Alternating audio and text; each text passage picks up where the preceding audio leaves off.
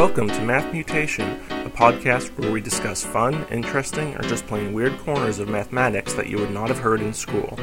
Recording from Hillsboro, Oregon, this is Eric Seligman, your host. And now, on to the math. Math Mutation 44, Friends in Mathematical Places.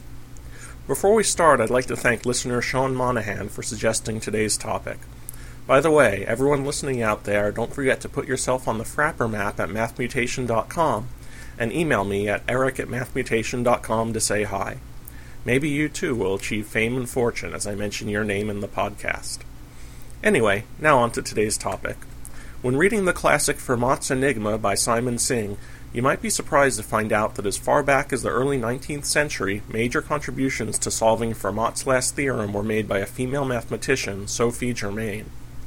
Sophie Germain was the daughter of a middle-class merchant family in France.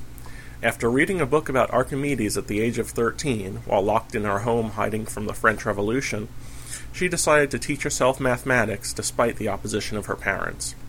Back then it was unthinkable for a woman to enter that field. After studying lecture notes from classes she could not attend and posing as a man in correspondence for many years, she won a major competition at the French Academy of Sciences.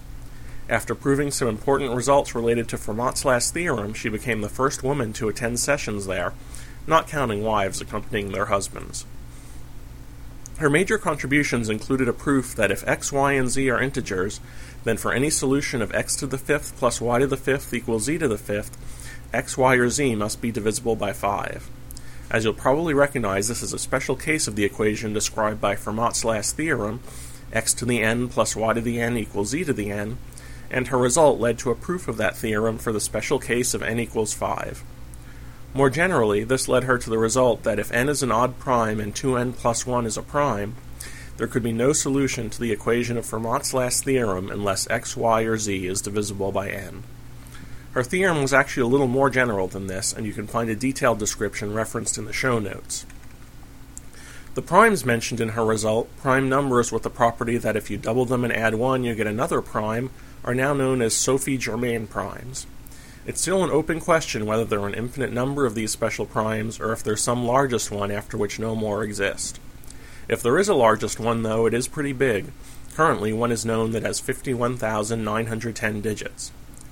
Probably the most amusing story from Germain's biography is how she saved the life of legendary German mathematician Carl Friedrich Gauss. She had been corresponding with him for several years on mathematical topics using her male pseudonym, Monsieur Leblanc, though they had never met. But then in 1806, when Napoleon invaded Prussia, she was afraid that not realizing his importance, soldiers would kill Gauss during the invasion, the same way her hero Archimedes had perished. So she pulled some strings and had a French general of her acquaintance personally guarantee Gauss's safety. Finding a protector in the French army, Gauss was quite surprised, especially since the general mentioned he was doing Sophie Germain a favor, and he had never heard of this woman. Finally, she revealed her true identity to Gauss, and he was astonished to find his respected colleague Leblanc was actually female. Gauss eventually convinced the University of Göttingen to award Germain an honorary degree in place of the true degree she should have received, but could not at the time due to her gender. Sadly, she died of breast cancer before she could accept it. And this has been your Math Mutation for today.